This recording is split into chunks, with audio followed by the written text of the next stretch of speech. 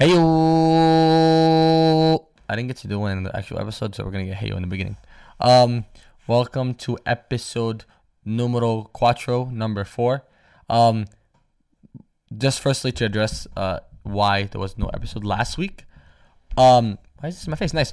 There was no episode last week because I'm changing it to bi-weekly. First of all, people have complained about the length of episodes. I'm trying to now do it bi-weekly so that people can spread out the time that they're watching it so they can enjoy the whole thing in a larger amount of time. Second of all, just to have an ease of uploads. A lot of my uploads have been gone or removed or not recorded well. So I need that kind of time. And I hope you guys can understand and hope everybody enjoys and watches the episodes. So this week's episode is my friend Sherif Elabbas. He is a political science and economic dual major at Seton Hall University. And Brother Zeyad's back again. Yeah, I know you guys didn't want him. It's okay. He's back. They hated him enough. He's right to the side. So yeah, today we're going to discuss everything current events. So from Corona to the elections in general and Trump, and we go into a really good, and I highly recommend everybody watch this episode. We go into like very more controversial, but as well as like very deep topics into media and news, etc., etc. I hope you guys all enjoy this episode. I hope you guys continue to support. I appreciate everybody, and let's get into the episode.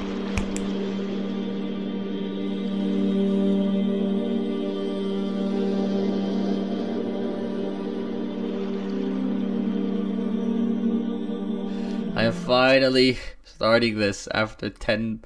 It's been 10,000 years. It's been like 20 minutes now? 20 minutes is putting it lightly. I think 20 minutes was... 20 minutes was like an hour ago. I think I've genuinely reached 2 hours of setting this up. We have to go through like mic difficulties, my brain difficulties, everything difficulties, my phone dying, emotional distress, headaches. There may have been some objects thrown. Lack of Advil. Yeah, especially after he bumped his head. He really needed that Advil. I actually really need it right now. I bumped my head while praying, so it's nice. At least there's no closet to run. Nice brothers. Yeah, nice. We'll talk about that later. God. Let's start. Alright, so today, special episode. So you guys are on a special episode, brothers. Yeah, Sherif, special episode. So we're gonna use your expertise now to talk about everything current events. From Corona, to... Which does not have anything to do with the beer brand.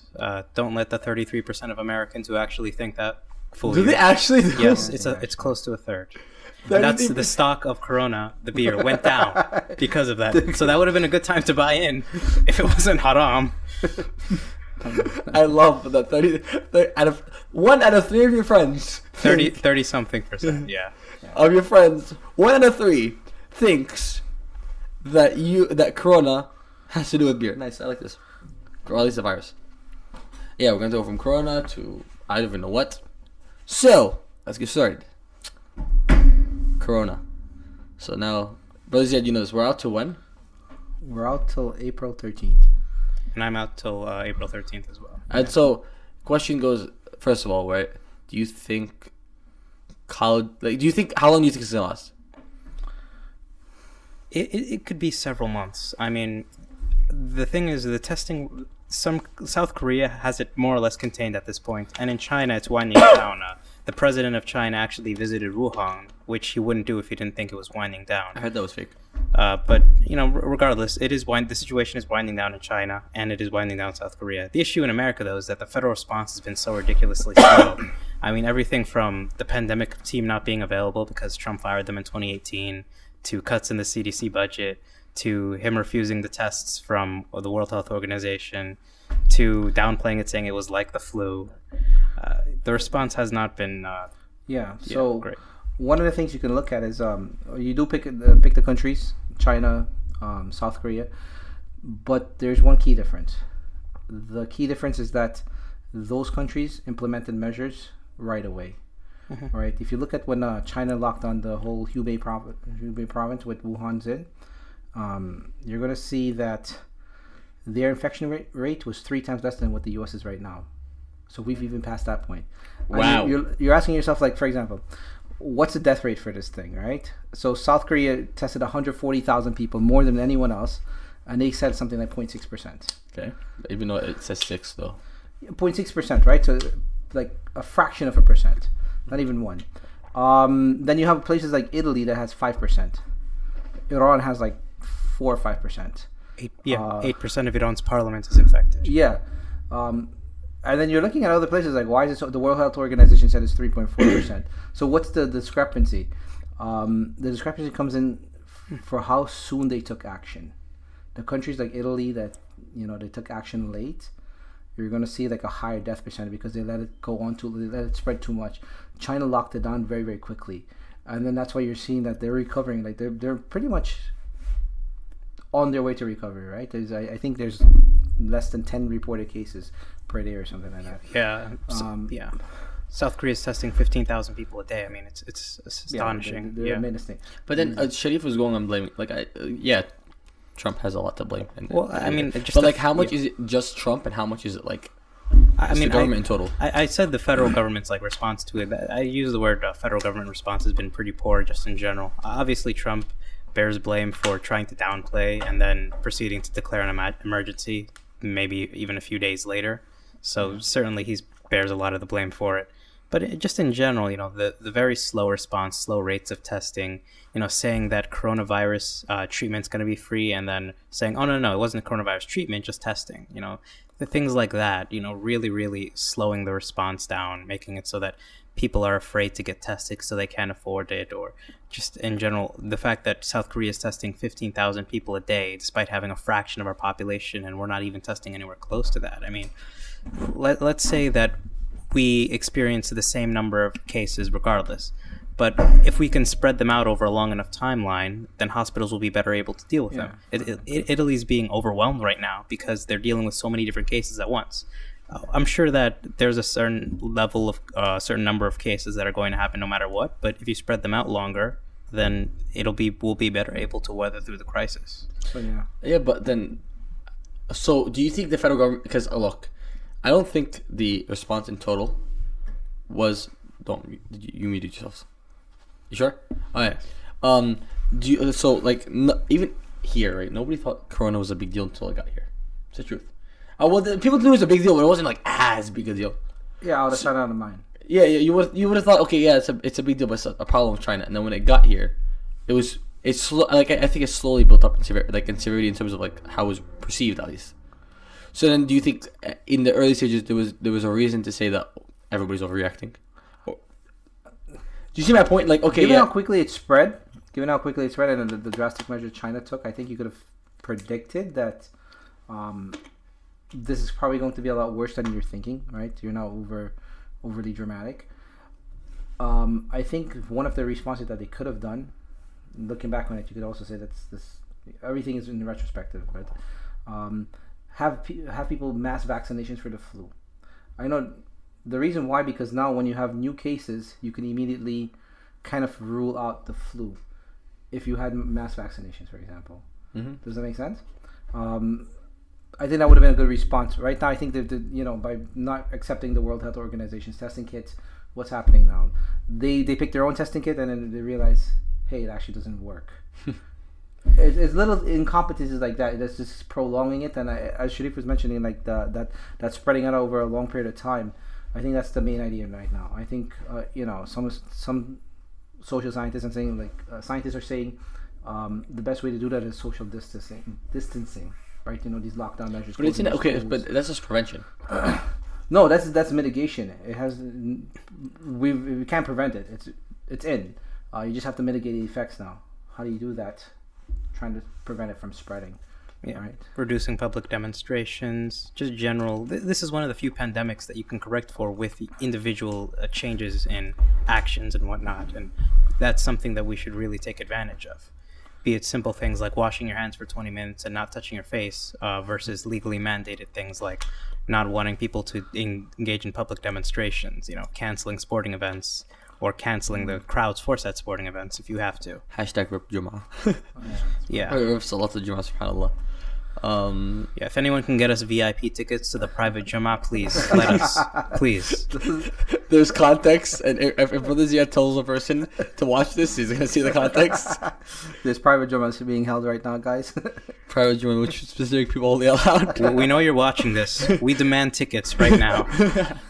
We want to know, please. Alhamdulillah. I actually prayed Jumu'ah, so you guys didn't pray, right? Well, I prayed, there were a few people in my You prayed, no, university. sorry. You guys did pray Jumu'ah. Sorry.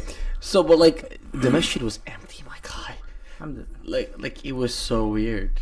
I saw this video too, like, you know, when there's a time of plague or something, or like even distress, or they say it's really, really hard, like the muaddin can say, pray in your houses. Yeah, I saw it. Yeah, Yeah, it's amazing. saw the video. Yeah.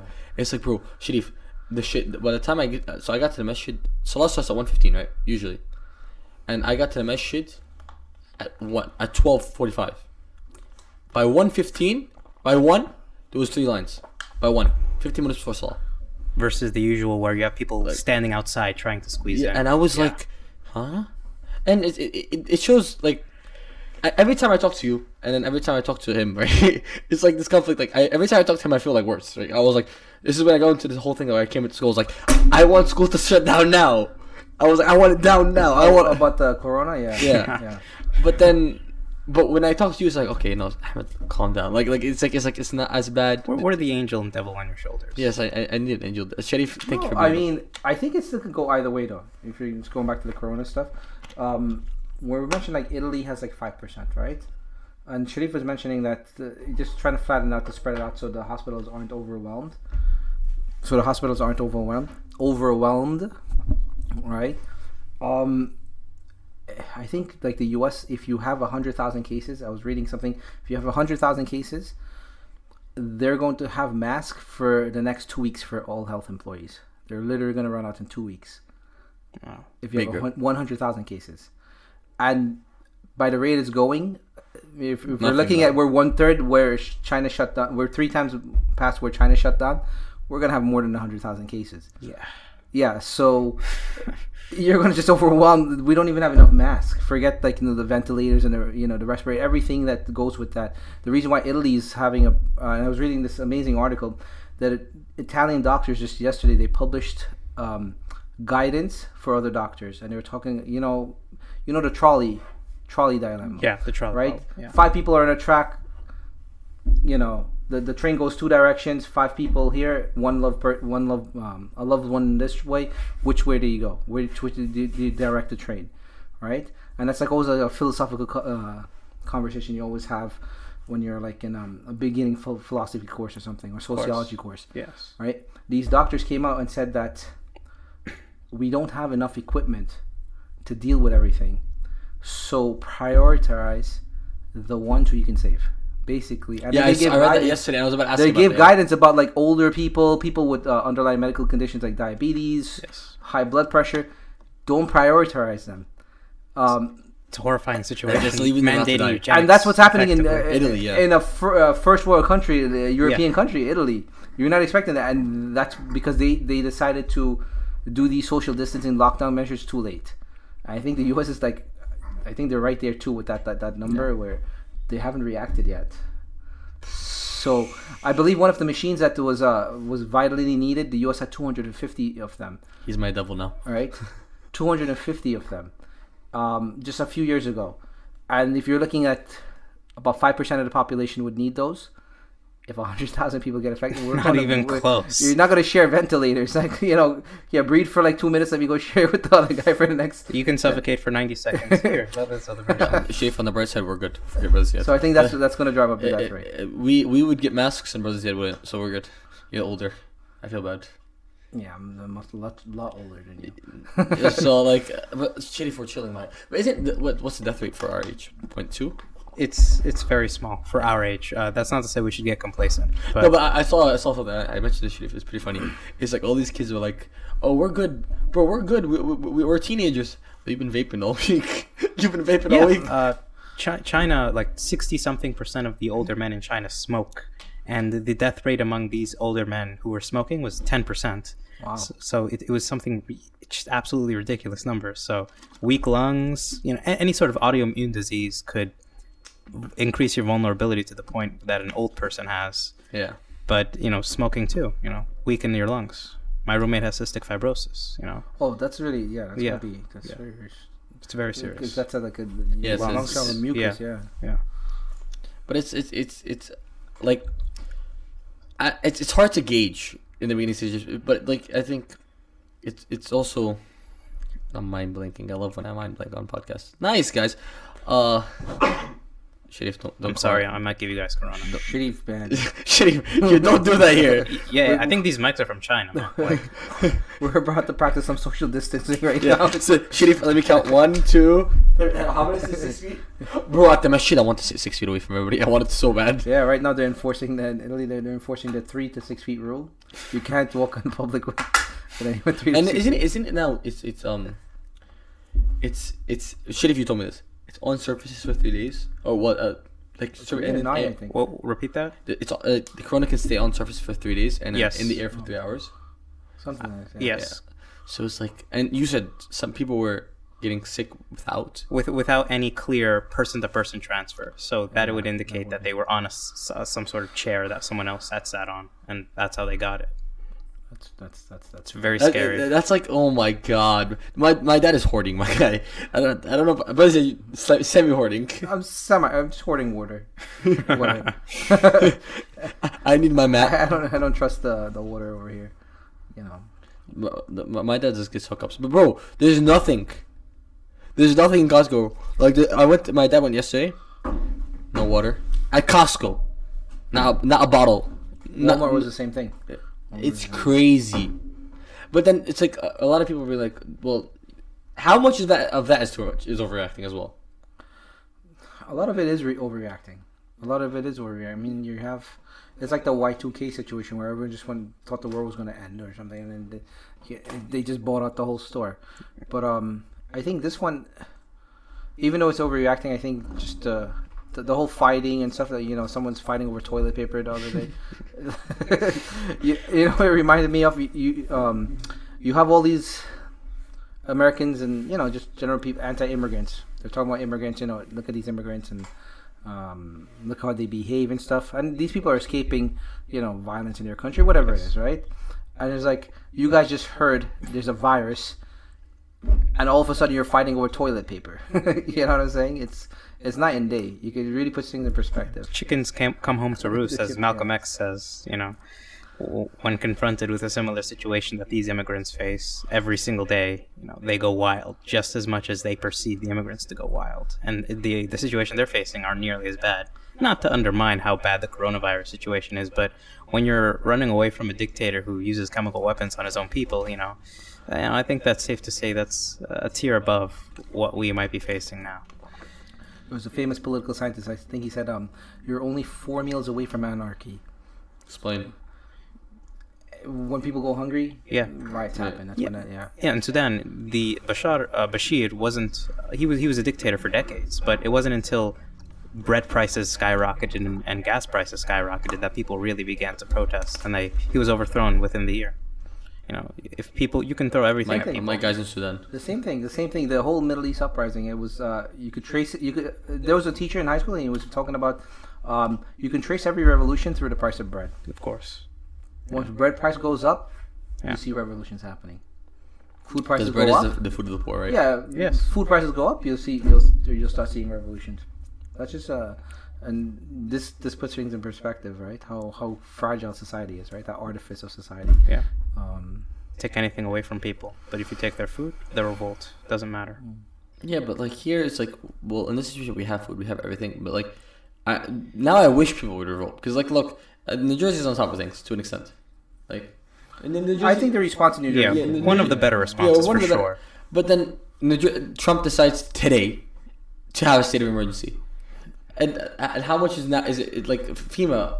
So I'm not too familiar with FEMA situation. How much can FEMA do now that it has that much money?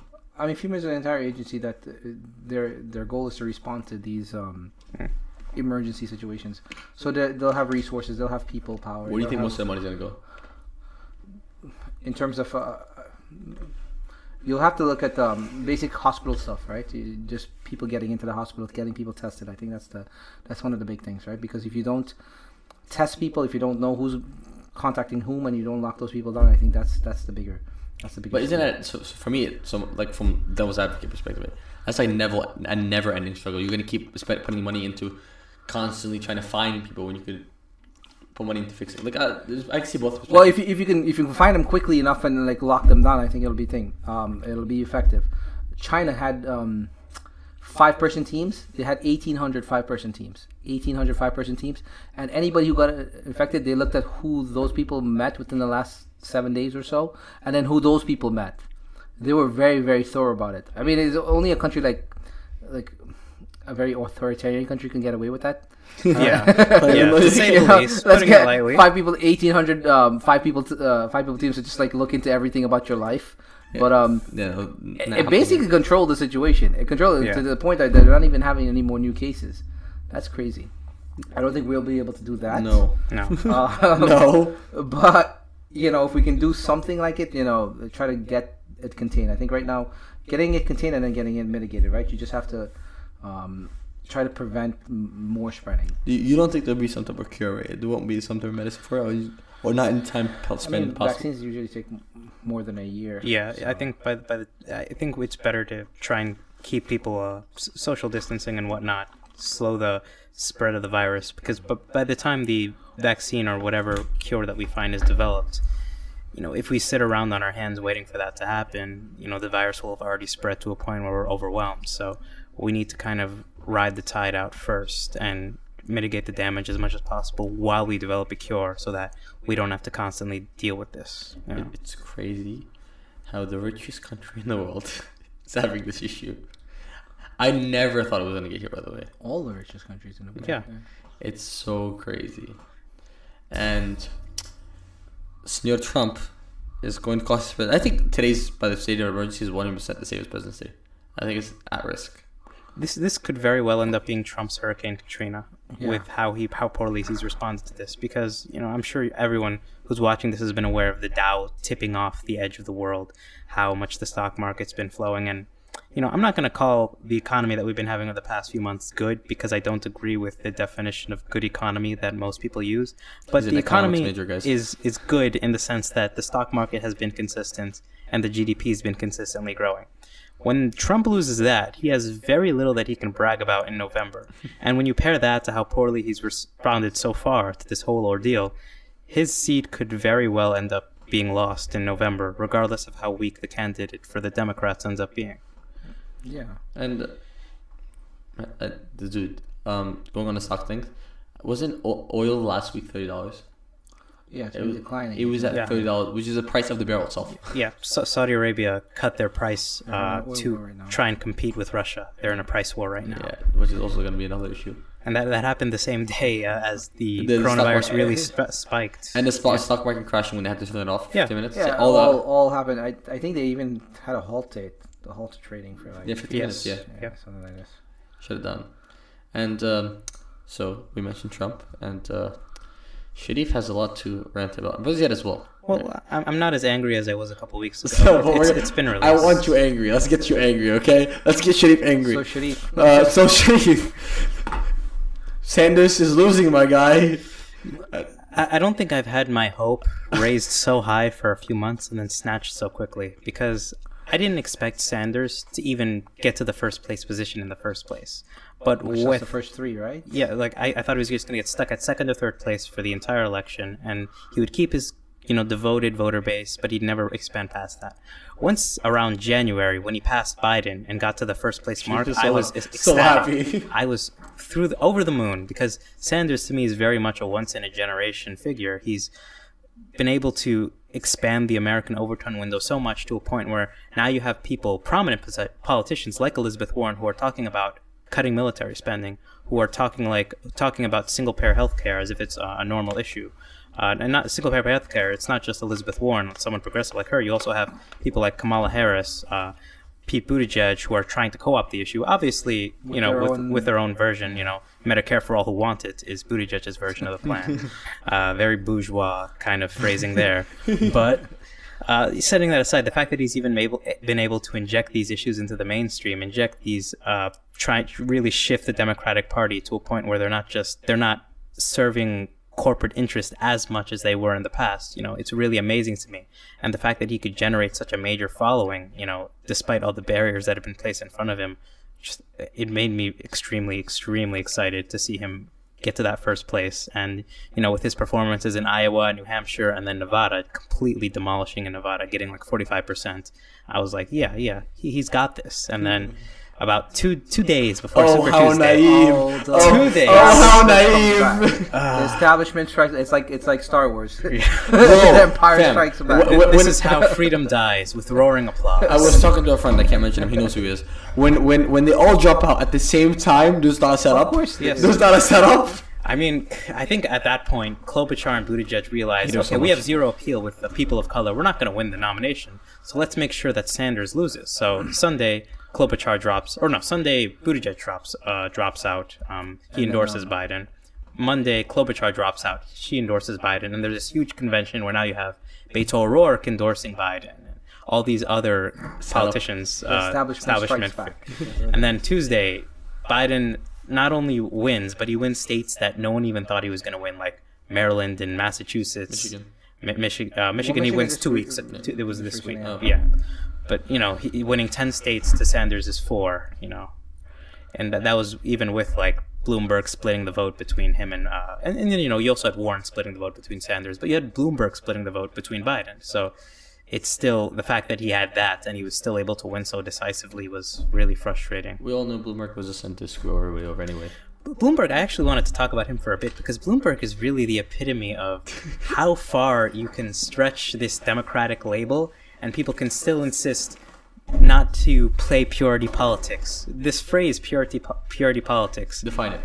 Well, see, one of the central questions of any movement that seeks to advance any sort of interest, typically left-wing movements, from the anti-colonial movements to abolitionist movements to civil rights movements, the central question has been, when do we compromise and when do we keep pushing forward regardless of the barriers in front of us? That's been the central question. But when you have this phrase, purity politics, it takes that entire conversation and puts it in the bin. It essentially says, okay, you're just trying to have purity politics. You need to accept people who aren't perfect ideologically. And Bloomberg, this guy who's stop and frisk, overtly racist, everything, because this is supposed to be the party that can resist corporations, the party that stands for the rights of minorities. The fact that you have this guy who's being defended on CNN by Don Lemon saying, hey, let's just give this guy a chance. The fact that that's happened really has just kind of taken the veil off this whole anybody can be mask. anything they want to be. Yeah, and you can't question it. Yeah, just as long as you're a Democrat, you can be accepted. That side though, Sherif. It's the movement of society right now. I mean, when asked why, it's like, oh well, he's 0.3% better than Trump. Okay, he is, but what kind of standard is that? He's better than the next guy. That's it. Let's go. And Biden's in the same. But Biden's in the same boat. I don't think Biden's as bad as Bloomberg, but yeah, he's pretty bad. He's in the same boat. I'd say Bloomberg's worse than Biden. I would say so. Yeah. Yeah, but it's the same concept. It's like he's not from the logical, straightforward people who have a brain perspective. I'm sorry if I'm being offensive. I don't care. Postmodernism offensive. I don't care. Biden is that character who's like, well, he's better than Trump. Same concept. Even though he is racist. What was it? The jungle comment? Yeah, I mean, he was he had some issue back in the 1970s when they were trying to do integration, the bus integration. Correct. And he was using a lot of code word, but it was a lot of racist code word, like my kids are going to be in a racial jungle, and other things like that. Like you're surprised then that this guy is now winning the African American vote decisively. Yeah, and it's especially stark when you compare it to Bernie Sanders in the same time period, who's getting arrested for protesting. Yeah. Like who am I going to believe? Someone who says that they're for black rights, or someone who's arrested in the 1960s protesting for civil rights? It's amazing. It's one of those things that in American politics, I think Malcolm X had it best when he was talking about the ballot to the bullet. One of the best speeches in American history. My favorite speech in American history. and he was describing that the Democrats at that point in time had controlled 2/3 of the House, they controlled the presidency, they controlled 2/3 of the Senate, and there was still no civil rights. And he's like, they've just left you behind. He's like, they're just, you're being continually duped because you're not making your vote. You're not making them earn your vote. And I think that's what's happening right now. I think you just have, you know what? We've got this population. We've got this population. There's no reason to appeal to them. There's no reason. Who are you going to vote for? Your only other option is Trump. So but is the issue in the system then, or is the issue in the system, or is the issue in the people? The first issue, the two-party system allows for that, right? Yes. Because Yeah, you have absolutely. what? You have either you vote for whoever we selected for you, despite your intense dislike for them, Hillary Clinton, right? Yeah. Or you get that guy. And you're always stuck between that lesser evil. You're always stuck between that lesser evil duality, right? Yeah. You're never. I'm going to vote for the candidate of who I side with ideologically, and they'll accuse you of being a purist, as Sherif was mentioning. They say, "Oh, you just want you're being too ideological. We have to go for someone who's electable, right?" Yes. And we're talking And about we're gonna electability. talk about yeah. electability. I think the tautology of electability is a big reason as to why Biden is winning. Because Biden's entire campaign has been run on the fact that, or not the fact, the perception that he can beat Trump, that he's the man who can beat Trump. No one else can do it. And, given the Democratic voter base's complete disdain for Trump, it makes sense that they'd want someone who can get him out of office. That being said, what is electability? What constitutes electability? I don't know. Please. I don't know, because it becomes a self-fulfilling prophecy. It's dementia, my guy. Yeah. You have to have dementia to do it. Most of these issues that Sanders campaigns on within the Democratic electorate are very, very popular. Even in the most conservative 70% state, for Mississippi, 2/3 of people supported single-payer health care. So when you have these issues that are very, very popular but still not getting support, that indicates that these voters have tricked themselves into thinking that Sanders is just impossible to get elected, despite the fact that if they all actually voted for Sanders, he would get elected. It's also because the media keeps bombarding you with this idea, right? Yeah. Oh, he's not electable. He's not electable. You got to pick the electable candidate, right? Yeah. Democrat. Right before the Super Tuesday, there was an article, I believe, in the New York Times, was saying Democrats don't ruin this. Don't ruin this like by picking Bernie. Like they're telling you. So it's like a self-fulfilling prophecy. As Ahmed was mentioning. You just keep mentioning it, and all of a sudden it just becomes the narrative. He's unelectable. It also shuts down any conversation we can actually have about values and ideas, because now all of a sudden it isn't a war of ideas anymore. It's just say, what can we do to win? Now you're dismissing an entire field of ideas because they're being viewed as pipe dreams, despite the fact that Sanders has successfully injected these ideas into the mainstream. They're much more popular and much more prominent within the American political discourse than they were even 10 years ago. Obamacare was radical in 2010. Now it's being viewed as just like a half measure. Now any form of universal health care pulls at about 70%. Republicans have very large amounts of support for universal health care. Maybe not Sanders' plan, but the fact that they're even in support of a guarantee for health care is astonishing and wouldn't have been the case a few years ago. But then see, this is where my issue, same concept of this value thing. Like, I always put it like this: is universal health care a good thing? Okay, yes. So then that should be our goal, and then the means to it, then we can discuss. But we should all have the same goal. But it seems like, as you guys said, like the goal now is just getting there. Because getting to the presidency, and then once we get to the presidency, there is no goal. It's just whatever. Well, ideally, if you had like people vote on the best platform, for example, the best ideas, I think you'll get something like that. But you don't have that, right? You don't have people are voting on external factors. Whether this guy's electable or this guy's back in 2000 Gore versus Bush, for example, Bush would he would speak with a certain drawl. He would start talking like very down to earth. He would wear jeans. He'd wear a hat, and he would say, "I'm the guy you can drink a beer with." Al Gore, he's that smarmy elite. Yeah. Right. He's very stereotypical. He's what Republicans refer to when they say coastal liberal. Coastal Eastern liberal, right? And he's not going to be the guy you hang out with. Even the way Bush spoke, Like you look at his videos from like 1996 when he's debating, rapid fire, super sharp. You look at 2000, he's like completely almost like to like a buffoon level. Like he's like, I'm the down to earth guy. And once you have that kind of situation driving politics, where it's not ideas. Ideas don't drive politics. No one votes for. People vote for personalities, right? Yeah. And if it's like a computer system, like if you just take the people out of it and say pick the best platform, you'll see clearly, like, you know, a Bernie Sanders platform winning. Unfortunately, it's not like that. And then what do you think it's gonna take to get there? Because it seems like time and time again, the one time, and Sherif said this, the one time we have this good president possibility, which in Sanders, the one time they screw it up.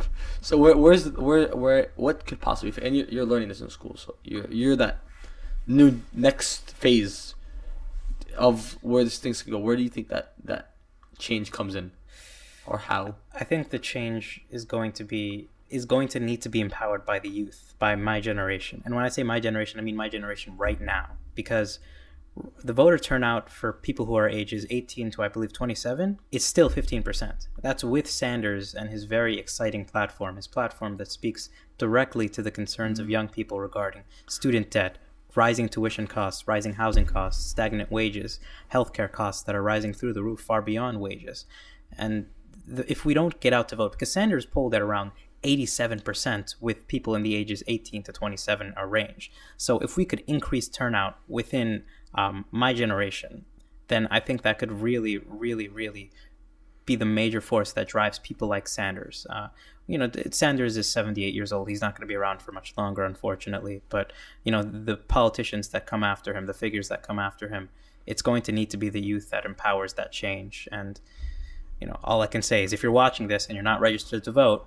I've hosted a few voter drives. You'd be shocked at how many rich white kids don't have any sort of voter registration at all. So please, this change isn't going to happen by itself. And if you're feeling that your interests aren't being represented, look at Sanders' platform. I promise you, when you're paying tens of thousands of dollars for college tuition costs, you're going to be thankful that someone like Sanders is in office. Yeah. The other thing is, if you really want to get this change, I think the biggest thing about Bernie is, I think his most major success is that he awoke certain issues. And he awoke certain segments in the population 100%. that is not just every 4 years.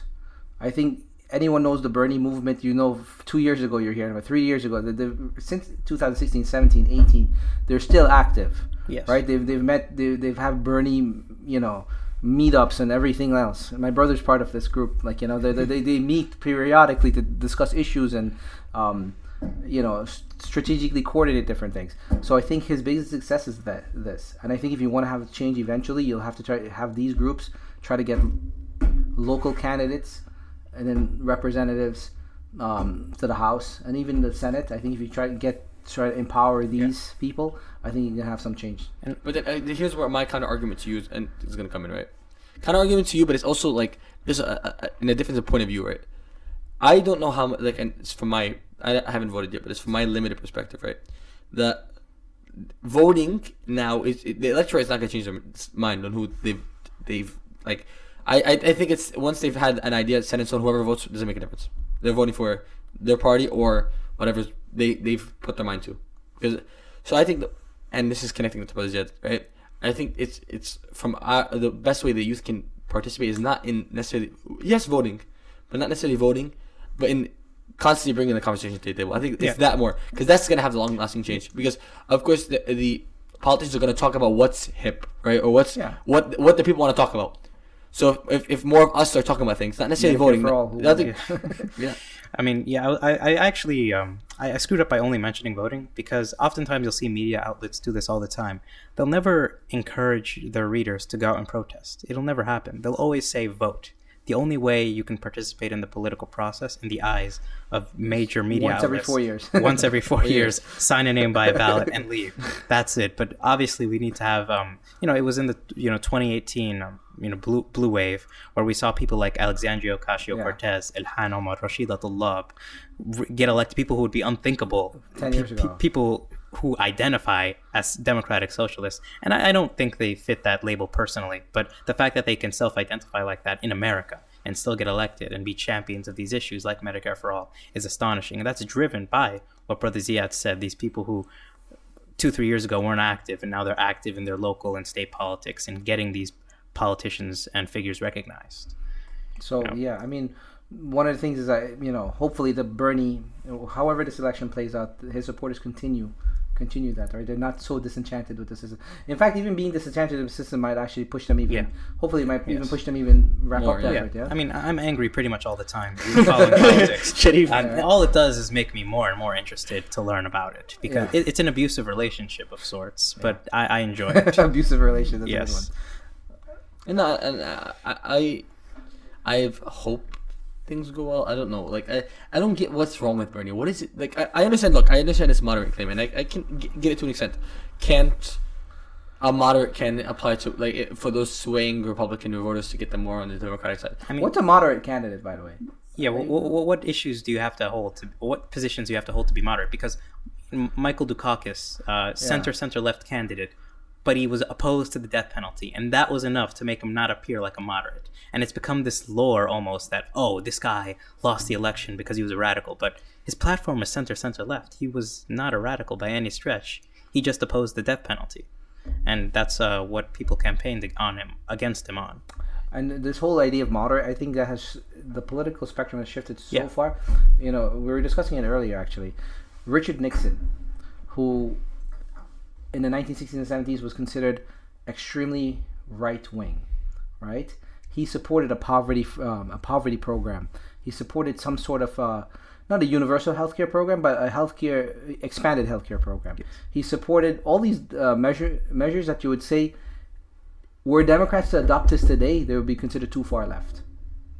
Yeah, and this isn't a defense of Nixon, by the way. This is not to say Nixon was a great character. It's just saying that his positions, which would by the time were considered too far to the right, today would be considered something you would be too far to the left. So this whole idea of moderate, unfortunately, moderate means the status quo, and the status quo tends to favor more corporate. Although we discussed earlier that it's not about beating Trump, right? But isn't that from a political perspective? Isn't that more towards the status quo? What could be Trump? Well, do you think it's the truth? Do you think, from my perspective, although I prefer Bernie in terms of values and ethics, Biden is that more status quo character. That might get more votes. It didn't work for Hillary. It didn't work for John Kerry. It didn't work for Al Gore. It only worked for Bill Clinton because there was a third-party spoiler running in that election in 1992. This whole idea, the Democrats keep sending up centrists, and they keep getting demolished. Keep getting demolished. So what are they going to do this year? Obama won in 2008, but he campaigned himself as a progressive. He didn't govern as a progressive, but he presented himself. But I mean, that situation was a little different because he was the foil to Hillary, and then he was coming off of Bush. Yeah, 8 years of Bush. 8 years of Bush. I think any Democrat who wasn't Hillary Clinton would probably been elected. I got this. I'll be that guy. Yeah, I also think it's important to point out the the racialized elements to this electability argument too, because the main argument Clinton had in 2008 was the fact that she was electable over Obama.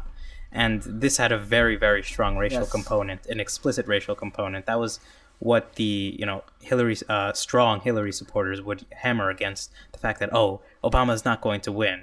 He won in a landslide, and that was with 25% of Hillary supporters switching to John McCain, and Obama still won in a landslide.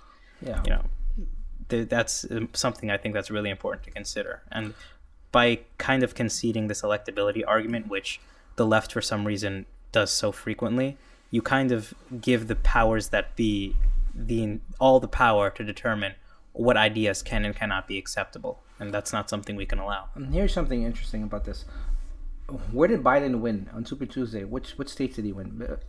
Most of the states that he won is in the South. South, yes. These states don't vote Democratic. They're not going to flip. So he's basically winning states that Republican. So that's to the centrist argument, because these southern states have so much influence on the election. They're picking candidates that are Republican, but Democrats just make bad Republicans, right? Yes. They're not good Republicans. They're just making so they're picking Republican candidates, but Democrats are not good Republican candidates. Yeah. There's a saying in economics, like, let's say you have someone who likes chunky peanut butter and someone who likes smooth peanut butter.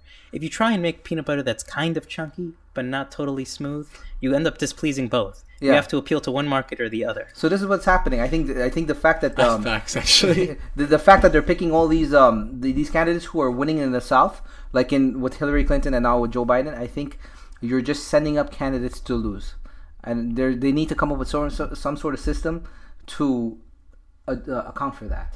Whether it give the northern states, the states that vote Democratic, more delegates. Whatever they need to do, they need to fix that, because these southern states are like basically driving Republican candidates to compete against other Republicans. I actually never thought of it like that, and They're it actually getting makes so much sense. They're getting destroyed because of it. They're picking all these centrist candidates who are just bad Republicans. Yeah, you're not going to appeal to Democrats by being a bad Republican. You have to be a Democrat. Exactly. But then also the popular vote doesn't matter anymore anyway. Well, like how much? Like I said earlier, like how much is it going to matter anyway? The popular vote doesn't matter. It does. Yeah, if you get a majority of votes in a state, you get the electoral votes for that state. Not but necessarily. No, yes, necessarily. If you get a majority of votes in a state, then you win that state. Election, yeah. But if you of course, if you get a majority of votes in the country, that doesn't necessarily mean you win the election. No, but isn't it that the elector can decide to veto? There are faithless electors, but they're it's like a handful. It's so few that it doesn't even matter much at all. And yeah, like it's generally speaking, your vote. Not generally speaking, your vote matters. Yeah, and even with the widespread voter suppression that goes on, you should be doing your best to vote, because it does matter. Florida in 2000 came down to a few people, and had Jeb Bush not been the governor at the time, maybe things would be different. Yeah, and had Al Gore won his own state. Yeah, I can't. Yeah. And what do you think? So when Jersey comes around, right? We're in June, so it's gonna be what? We're like towards the end. June 2nd. We're almost last. Where do you think we're gonna pro Bernie? I mean, as I talked to a few pollsters. I know Brother Zeyad doesn't like polls, but I'm okay with them. No, I'm okay with polls. You don't like the horse race element? Yeah, I don't like the horse race element. Like Yeah. this week, this. Yeah, I mean, I've talked to a few pollsters, and a few weeks ago, the top two candidates were Bernie Sanders and Michael Bloomberg. So in Jersey. So that's a very interesting dichotomy. That's so bad. Yeah, not very. Sherif, were you involved in these polls? Yeah. And the race has shifted massively since then. You have all the centrists consolidating under a single candidate now. It's basically Biden, Sanders, and Gabbard, who's for some reason still in the race. But yeah, Amy Klobuchar shouldn't have been there from the beginning with. I don't know. This idea of consolidating, though, this makes little sense. If you really think about it, you're like, we're going to just get behind the guy who's already winning. Well, in the general election, you're going to vote for that person anyway. So why do you even need to get behind this person? You see? Vote your conscience in the primary, and then vote. If it really didn't matter, if you're going to vote blue anyways, Yeah. why throw the election one way or the other? Yeah, if you say I'm going to vote blue anyways, Yeah, pick your conscience. It makes no sense to me. No, This I whole agree, consolidating argument. Yeah. And shit, if Biden does win, you still gonna vote for him? I know, and it's like, I mean, he said no. Okay, I mean, I do prefer Biden over Trump, but I'd be seriously dry heaving if I had to check his name by the ballot. I'm gonna have to do some thinking, because I don't want to, I guess, reward these actions that led to Sanders not getting the nomination. Yeah. But at the same time, I want to vote, and he is better than. Just vote an independent candidate. Who cares? Maybe I'll just write in Sanders' name and just have that be my ballot for the presidential, and then vote down the ballot. Well, we're in New Jersey. We're gonna vote blue anyway. Yeah, so that's that's another thing. I mean, there's no blood on my hands if I don't vote for Biden. If I lived in a swing state, I'd vote for Biden probably, even though I'd be dry heaving as I did it. But in a state like New Jersey, I'll probably, if there's an independent candidate that I prefer over either of them, I'll vote for that independent candidate. I think that's the same thing for me. Even though you don't vote. I did vote. In 2008, I voted for Ralph Nader. I wish I could have voted for proud Ralph to- Nader. Ralph Nader was the original Bernie Sanders. Can you please? I love Ralph Nader. Can you please tell Ralph us Nader's about? one of my- So you told me about Ralph Nader. Can you please tell the audience about Ralph Nader? Ralph Nader, EPA, Clean Air Act, Clean Water Act, Freedom of Information Act. Just keep listing them. The native traders were involved in all of these.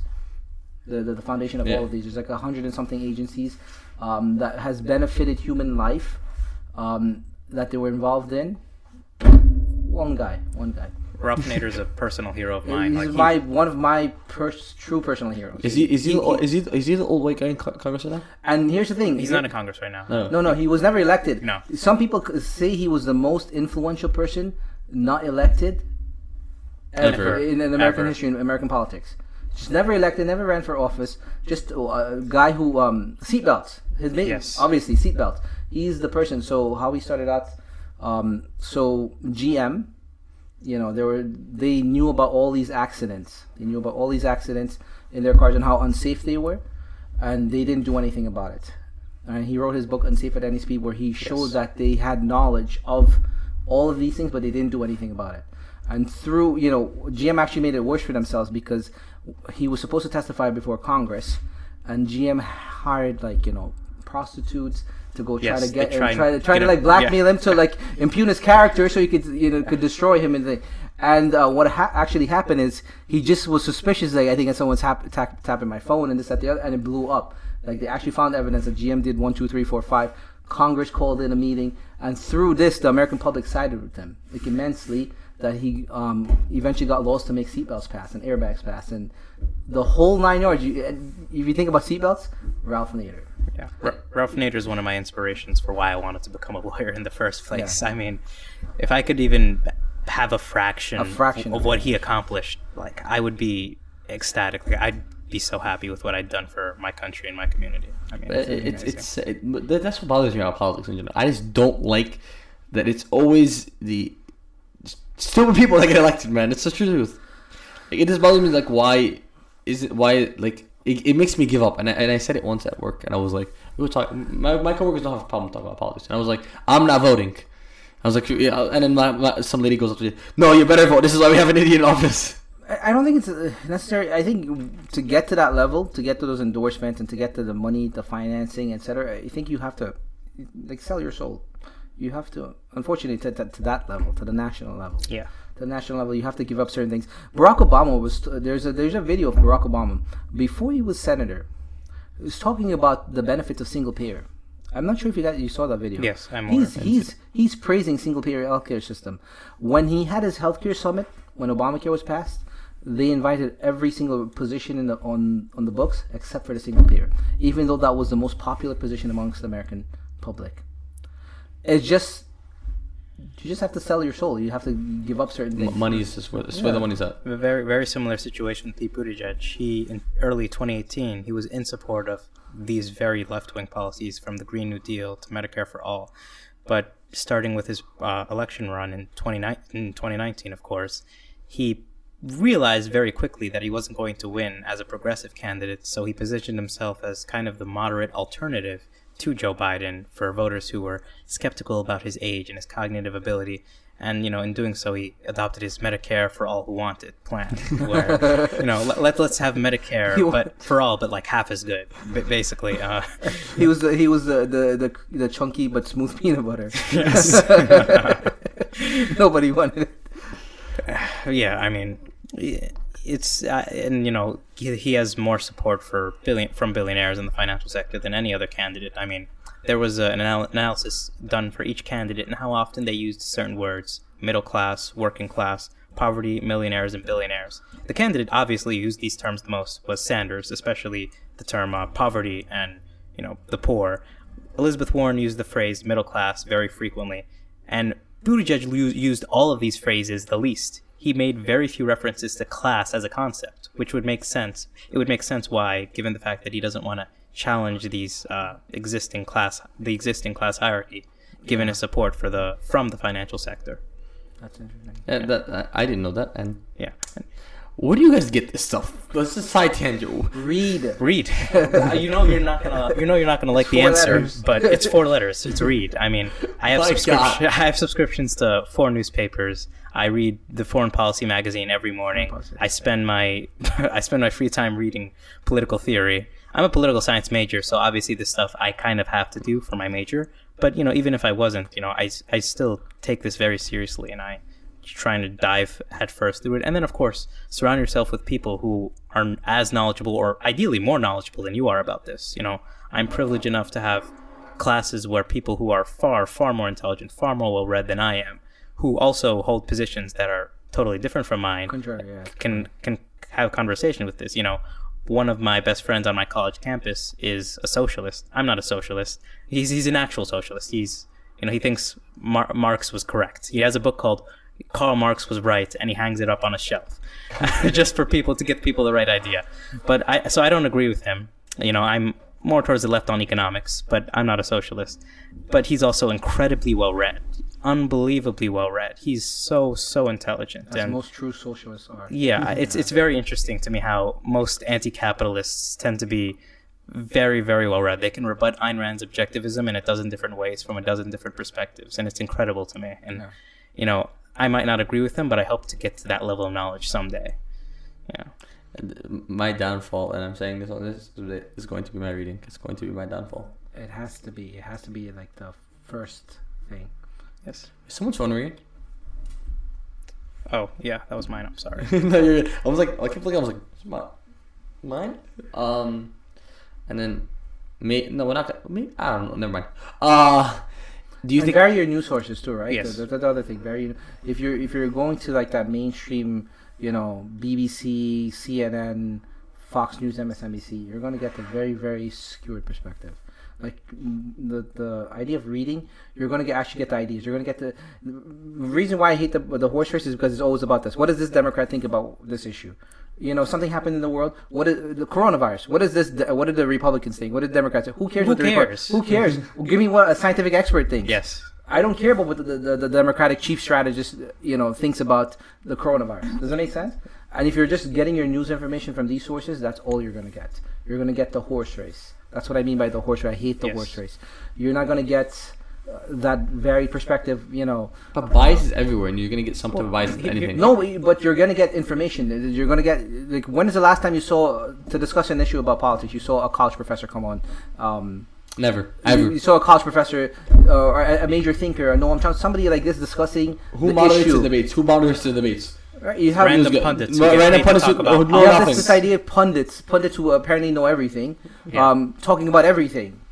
Does it make sense? It's a very, very watered down source of information. So, you know, obviously you're not going to be able to find the source without bias.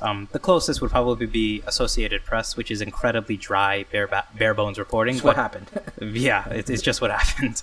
But, you know, you should try and have a variety of biases. So you have, you know, Wall Street Journal, fiscally conservative, New York Times, kind of a liberal, Washington Post, kind of neoliberal, centrist, and then sources that are less orthodox, like Democracy Now! Which is with Amy Goodman, which is biased towards left-wing anti-authoritarianism, but it's biased in a way that you very infrequently see. It counterbalances the others. It counterbalances Democracy Now!, the Real News Network.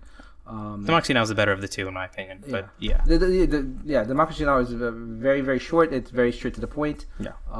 You have networks like these that. But for me, it's like a lot of these, like, my issues whenever I read stuff like this, and what turns me off a lot of it, like some of them you look at, you could tell something's like they're in it just to grab the people, right? Or to grab, like, how do I explain it? Like, I don't know if have you seen Democracy Now? No. But it's a lot. Not like, how do I explain this? It's like some of them you could tell like are trying to make people give up something, in order to get something else. Like, how do I? Like, we get a lot in a lot of these like feminist or liberal movements, right? In general, you get a lot of stigmas like, oh, this just all be nice and dandy, and I feel like that's what a lot of these outlets are doing in general. Some opinions I might agree about, yeah. They'll give you some really nice options about some stuff that's really good, but you watch their content in totality and you realize that, like, not really. I think that's the kind of news we have right now. You have infotainment, right? You don't really have news in the true sense of what we think is news, right? Understanding what the world around you, and everything's decontextualized. There's no idea, like, why did this happen? Everything's like an independent event that just happened out of nowhere. I think when you have like infotainment as news, I think you'll get a lot of that, right? This issue happens here. How does this let's see, the modern issue. How does this war is something in Syria? How is that related to another issue? Let's say something that's going on in South America. Like there's generally governmental policies that's overarching. Yeah. That influences both, right? But there's everything is decontextualized. There's no everything's made black and white when it's not. It's very, very separated. Things don't happen in a vacuum. You know, everything exists in its grand context. You know, the fact that, for example, you know, I think a lot of times you can gauge why a certain piece of media is receiving attention or not receiving attention based on who would it serve to report this and why would it serve them.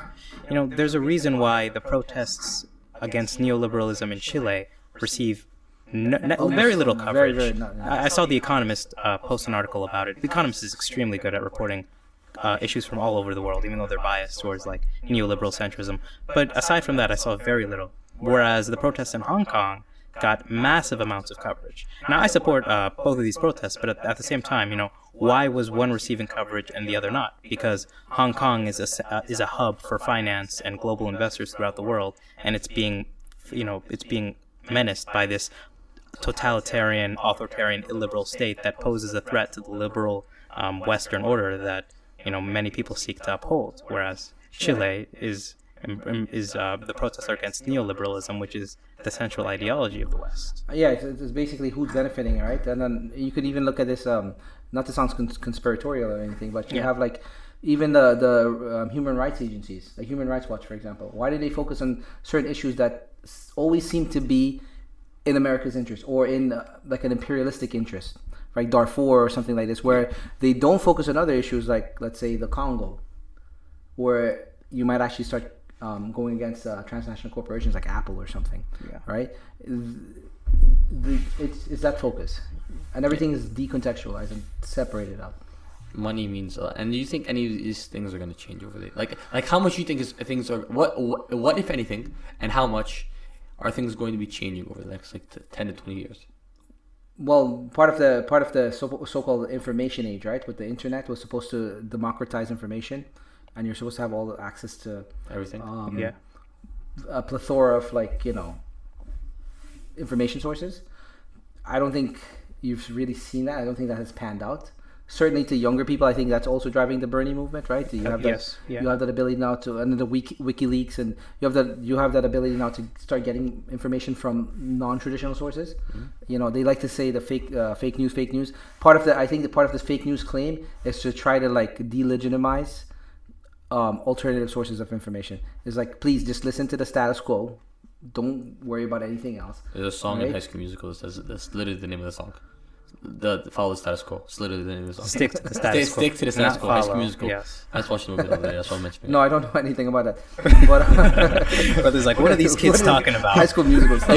It was a good movie. I don't care. It was okay. It was good. The series? Talking about series. I haven't watched the television series. It's not the movie series. Yes. It's okay, yeah. High School Musical, the musical series. Yeah, it's okay. It's nothing special. You are being special. Recorded. Yes, I'm this being will recorded. Be. Yes, I'm fine. It's nothing special. I mean, I have nostalgia. This will remain on the internet forever. No, I mean, I was in New Mexico, and when Albuquerque, everyone's like, yeah, let's go see the setting of High School Musical, where it was recorded, and I'm like, okay, sure. No, It's in Albuquerque. Yes. Really? Yes. Really, that's so lost right now. I have no clue, man, what you guys are talking about. It's a really good. It wasn't great. I don't think production quality. I think it stemmed with like very quality. With ethics. I don't it's like. Disney, right? Yes, it's Disney. Okay. It's stemmed with very progressive views. I have my hatred for Disney. It's okay. Okay, now that we've finished talking about mediocre musicals from our childhood, let's get back to the media status quo. So you were saying about the status quo. The second thing is, I think people just don't realize it. Most people. Someone was making an interesting claim. People in North Korea or China, they realize that what the government is saying is propaganda. They know it, right? If I told you what you're hearing on the news is propaganda, you'd probably look at me like, we have a free press. We have a free press. This is not... It's a normal question, yeah. Right? Yeah. So part of it is also recognizing that your information sources are completely corporate-centric. Right, it's heavily biased. right? You don't expect MSNBC, the most liberal network, to start talking about war, right? When they have billion-dollar weapons contracts. You don't expect CNN to ask certain questions in debate, right? When Lockheed Martin, when there's an ad comes out for Lockheed Martin, this debate was sponsored by Lockheed Martin, a plane manufacturer that for warplanes, right? This debate was sponsored by Lockheed Martin. What questions will come up in that debate? If the person paying the light bill and paying the salaries of the people asking the questions, right, is a sponsor for your debate, and it's in their interest not to have these questions. I think Bernie made a joke about it, right? He said, you're going to see some ads running for some health insurance companies or something like this coming up right after this. They're going to criticize me, telling me don't vote for Bernie Sanders. Exactly. He said that's exactly what he said. Yeah. You have the same people paying the bills, or the ones who are, controlling the narrative. And even though we have a free press to get to the positions, so for example, Anderson Cooper would say, no one tells me what to do.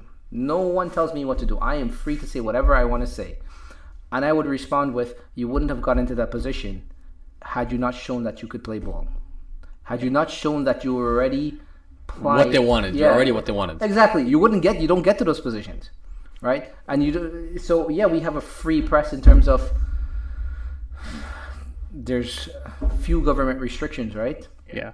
But it's such corporate centric that I think the 6 companies control 80% of everything you see and read. One of them is Disney. One of them is Disney. Right, News Corp. Yes. Disney's one of them. Yeah. Yes. Disney's one of the 6. Right. News Corp controls, for example, HarperCollins, the Wall Street Journal, the New York Post, Fox News. Just keep going down the list. 2,200 radio stations across the U.S.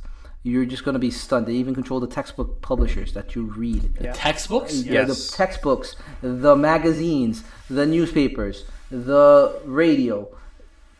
The movie, 20th Century Fox, everything, just everything. You're just, unless you get away from that model, you're gonna. But then, okay, so I had a essay to write for Miss. Shout out to Miss. Still gonna be shout out. I'm wearing the shirt. Woo. Smooth plug. A smooth plug. It's an intentional plug. How much is Miss paying you? We're just talking about media bias right now. Have you seen Chomsky's 5 filters of propaganda bias? model? Yeah. Advertising's one of them. Let me just check my Sherif, by the way, account. They didn't pay me yet. Give him the book. Yeah, I'll give you the book. I have. Yeah. You better give me the book. Yes, I'll give you manufacturing consent. I'll give you people's history. If you knew how many books I have in my house that I don't read, if you knew how many, oh my Mal just passed on. I passed it on to Sherif. Sherif is going to pass it on to you. Yes. Inshallah. And then I'm going to give you the fateful triangle too, because that's a very important. Very, very, very important. Yeah. Inshallah. You can't be Palestinian and not yes, read. I can't. It frustrates me that I know more about this than some Palestinians. Like, so everyone's like, yeah, woo, Palestine. And I'm like, okay, what about XXX? Dude, they didn't know where the Aqsa was, my guy. Remember, your class didn't know what the Aqsa was. Yeah, I had a girl who's Syrian tell me, it's like, yeah, I still don't understand the Syrian war, by the way, or anything about it. I'm like, are you serious? No, it's that was always the claim. Like, Palestinians come, like, they wear the what is it called, the hatta, right? Yeah. And then you're Palestine, and you're like, when's the Balfour Declaration? What's the Balfour Declaration? What's the Balfour Declaration? And they're looking at you like, I don't know. It's something. Yeah, it's important. It's like a betrayal of your entire history. It's very important. No, the Fairfield Triangle. Noam Chomsky passed it on. Yeah, I would get I'd read a book about the history of Israel-Palestine first, because, like, the Fatal Triangle itself is an argument. Phyllis Benner, she has a primer. Phyllis Benner. Yeah. It's amazing, though. You know what I find interesting? Jewish/non-practicing Jews have written the best books about it. Yes, you don't see as many Arab Muslim people who are writing in defense of Palestine and criticizing Israel. It's very irreligious Jews who are doing it, from Norman Finkelstein to Noam Chomsky. Michael Newman, Phyllis Benner. Just go down the list. You'll just be amazed. Interesting. Right. Again, they've been telling me. You guys understand? They've been telling me. We're trying to get him to read, guys. They've been telling me to read this stuff for ages. Anyone who's watching this, I want you to just shove a book in Ahmed Sakar's face and make him take it with I actually am so down. If you guys are watching this and can show me that you've been watching this by taking a book and shoving it in my face, I am down. Ahmed's parents, or if you're watching this, only get him books for his next 10 birthdays. Yes. Only books. Only books. My parents do watch this. What the heck, man? Yes. Watch it. Okay, so then get him graduation books for his next gift. birthdays. Books. All teachers, I have assign him more books. I actually have a feeling some of the teachers are giving me that. 100%. I actually genuinely think so. Please, Sister Dunya, Sister Heba, do it. Brother Zeyad, you're here, so you're gonna do it. I know you are. He's gonna do it. Yeah, I'm gonna give you manufacturing consent when you graduate. I'm gonna have a lot of. Dude, it's a great. Well, I have a shelf this long, right? Filled with 2 shelves filled with books. I don't read them. It's sad. But going back to the conversation, right? About this news stuff and money. I had to write an essay for Miss and the question was, should news outlets go nonprofit? Right? Should they go nonprofit? Then answer my question. Is that even possible? Yeah, I don't think it's possible. It's if very you're a expensive. lucrative multi-billion-dollar company, would you? I mean, yeah. Look at democracy now. I mean, they're very small. They can afford to have it be non-advertisement based, non-profit based, but they're very small. If you want a big cable news organization, it's not really possible for it to be non-profit, unfortunately. So one of the interesting things is the FCC, which controls the communication airwaves, right? In the 70s, 80s, right? Yeah. There were like 50 companies. Yes. Now there's 6, right? They've consolidated. Just like how you have antitrust laws and monopoly laws, right? Yeah. You need to break them up, right? Because they actually use the public airwaves for free. Most people don't know this. Yeah. CNN, they all just start listing the companies. They use the public airwaves for free. The billion-dollar infrastructure that taxpayers put up. So we pay for the news. We've put all of these up. Rush Limbaugh and all of these guys complaining about government subsidies. They use the public airwaves for free to make millions of dollars. Right? So the FCC has some control over this. Right? What they can do is try to start breaking them up. But then anyone who tries to even approach that, it's going to say like, oh, this person's a dictator, and they're trying to stifle media. Yeah. The media is going to launch an all-out assault on this all person. 100%. No one's going to even challenge this. Give me a second. I just have to respond to this. The face. This is the face that we. This is the face of disappointment in what we have right now, and I mean, this is my issue with the phrase fake news, actually, because typically when the phrase fake news is used, it's used against whatever Trump finds to be critical of him. I mean, he even used it against Fox News after I think he pulled out of northern Syria, and even the Fox and Friends hosts were saying that was a horrible decision. Even when Fox News says you're wrong, and then he's like, watch One America News Network, they are real news, and then it's even worse than Fox. But in general, I think people need to approach this media criticism from a different angle. People say like, oh, bias towards liberal, bias towards conservative. Who cares? Look at the institutions that back medias. Obviously, it's good to understand what direction a media outlet leans in so that you can curate a proper media diet. But at the same time, look at the institutions that back it, and you can gain a really strong picture as to why they focus on the issues that they do.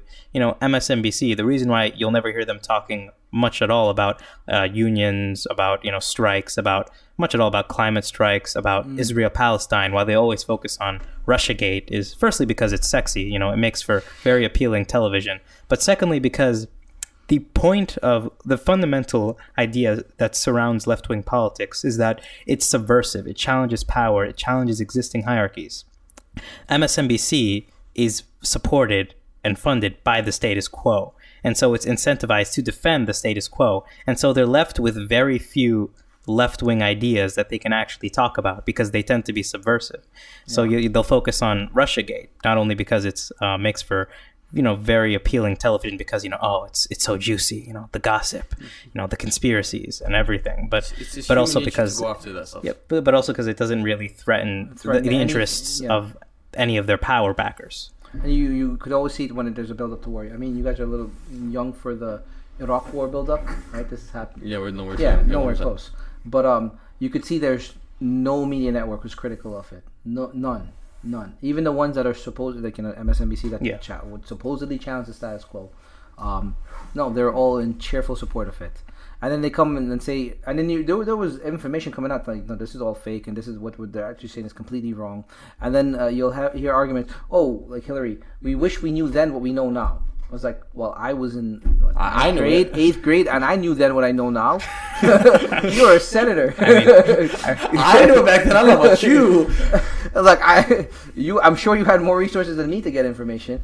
So it's one of those things, and I mean, a lot of people don't even remember why we went to Afghanistan in the first place. We went there because Al-Qaeda was being housed by the Taliban. And it was by 2002 that we had pretty much dismantled the Taliban. And yet we're still there in 2020.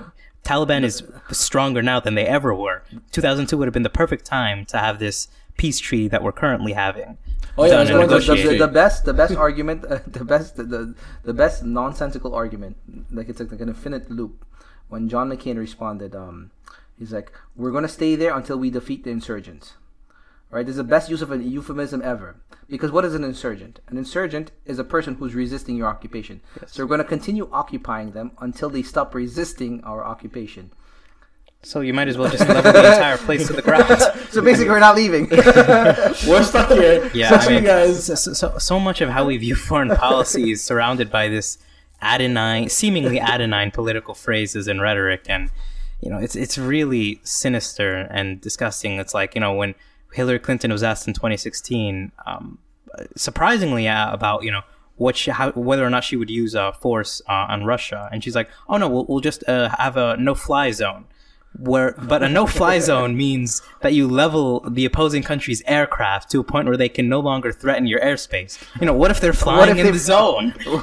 What if they do fly in your zone? Well, what are you going to do about them? Just let them? Then it's not a no-fly zone anymore. If you want to maintain the no-fly zone, you got to bomb the heck out of all these planes. But the interesting part of media is like they don't follow up with the questions, right? They don't follow up on it's like, but what if? Because they want, well, what if they do fly into your zone? Because you want to seem, I want to seem neutral now. This is like apparent so-called objectivity. I don't want to question them too hard because it's going to seem like I'm taking one side over the other. Yeah. So you just leave it there. Nate Silver's the king of this. Yes. Like, I remember, what's her name?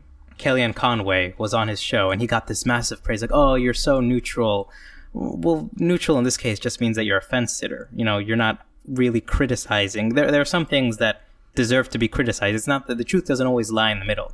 There are instances where you have to go after this, incorrect statement, where you have to go after this dishonesty. There are some, and that often means you have to abandon your pretense of, being moderate, however you wish to define that, and being neutral. And so whoever calls it out gets screwed as well. This is like, I think, I don't know if you studied any journalism, right? But one of the things is, you be moderate, be objective, give both sides the right.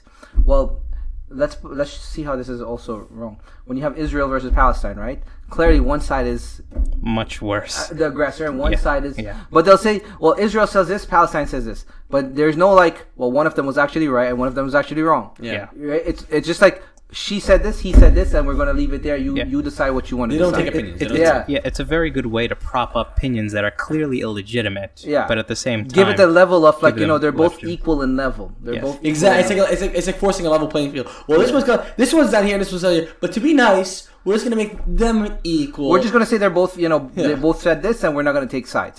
Not taking sides is actually propping up one of them. Right? Yeah. There's no investigative reporting, where there's no investigative journalism, where you just you're going after the truth. It's more like we're just going after this balance, where it's not we're going after the truth. Does that make sense? I mean, we haven't had a conversation about this before, but that literally makes sense to me. Yeah. Because it's literally the same equality argument or equity argument. It's like literally making something equal that's not supposed to be there. Yeah. Okay. And going back to the war thing, because and I want to segue into this. And I don't use the word segue. I use swagway. Swagway. Sherif swag. Because he has a lot of swag. I'm swag. No, one of my coworkers uses the word shway, so we're gonna swagway this week. Coworker, if you're watching this, please stop doing that. You're causing me mild discomfort by having Ahmed say this. So this war concept, right?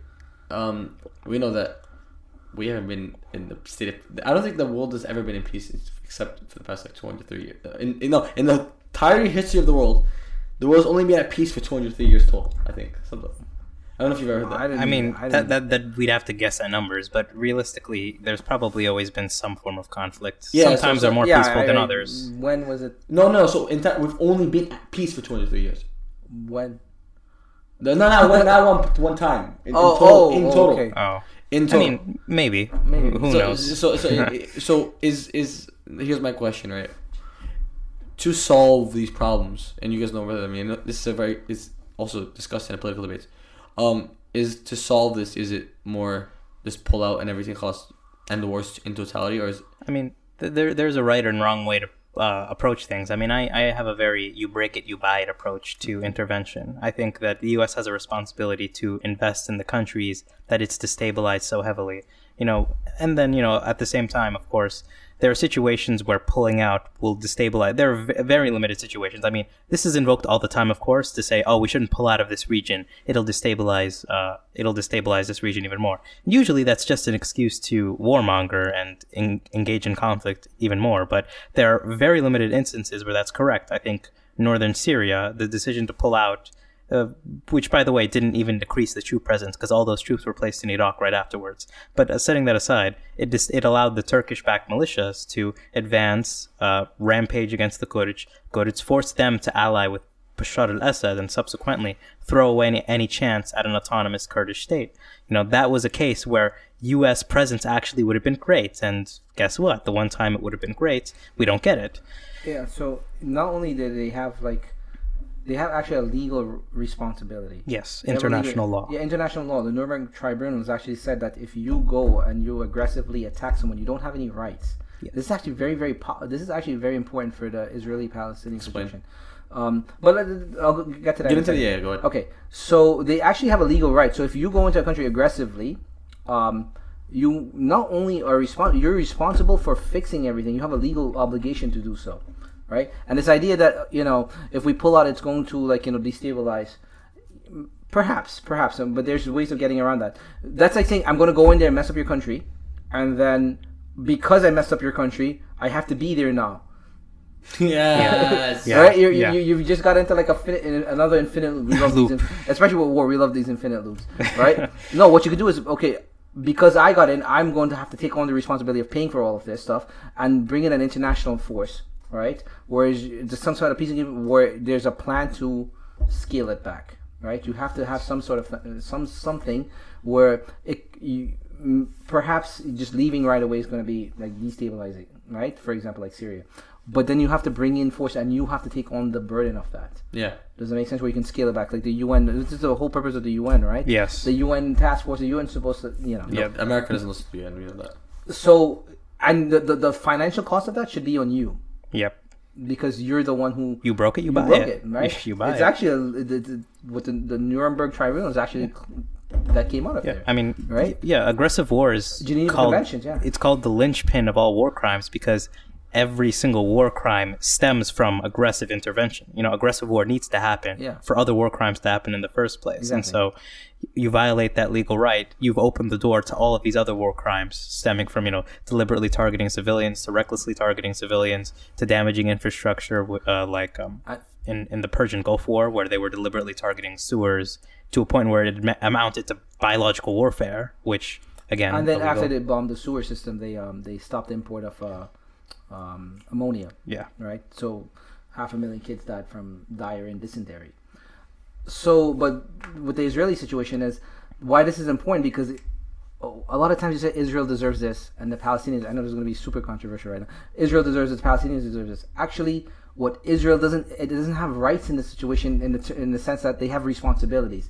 Once you fulfill these responsibilities, you will get the security, right? Because these are your responsibilities. To come in there and say, it's like someone walked into your house, did some crime, let's say shot somebody or something, and then say, "Oh, you have my back is turned right now. You can't shoot." Yeah. You know what I'm saying? Imagine you can't shoot me. I'm not looking. It's not a fair fight. It's like you have. I know this is super. You have responsibilities under the international law. You actually have responsibilities first and foremost. That's fulfill your responsibilities, and then the security will come through that. Does it make sense?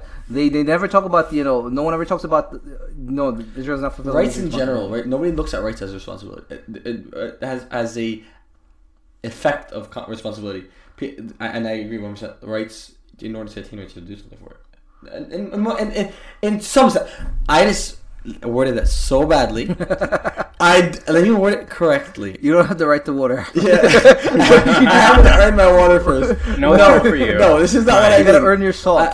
He's putting you. There's a balance between rights and responsibilities. You can't expect to receive rights without being responsible or accountable for something. I have no problem with that sentence. No, and international law says 1, 2, 3, and I think it would be helpful if we can actually enforce international law, right? That's another thing. Yeah, I mean, you could argue that I think quite convincingly, that pretty much every president from Eisenhower to Trump has violated international law in some capacity more than once. I mean, so the fact that we can actually say that means that the international laws we have are not being enforced in any meaningful capacity, and something needs to be done about that. They're talking about impeaching Trump, and you're like, well, you can impeach every single president for just violating international law, starting an illegal war. That's an impeachable offense.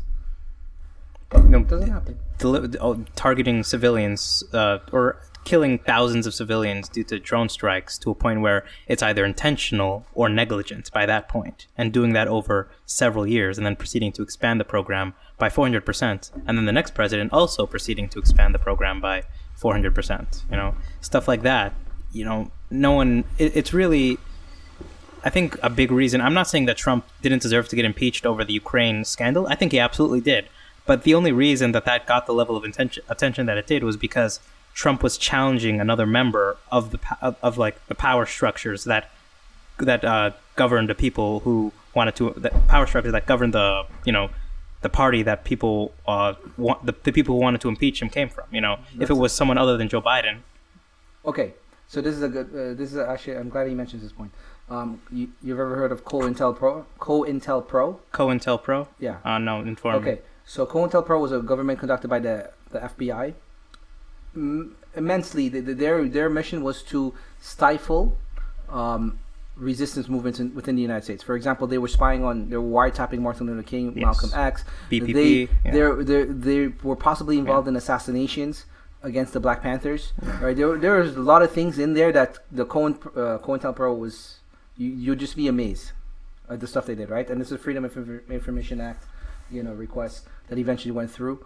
That shows that the level of interference these guys had in these movements, right? From the civil rights to particularly the Black Panthers, they wanted to shut them down.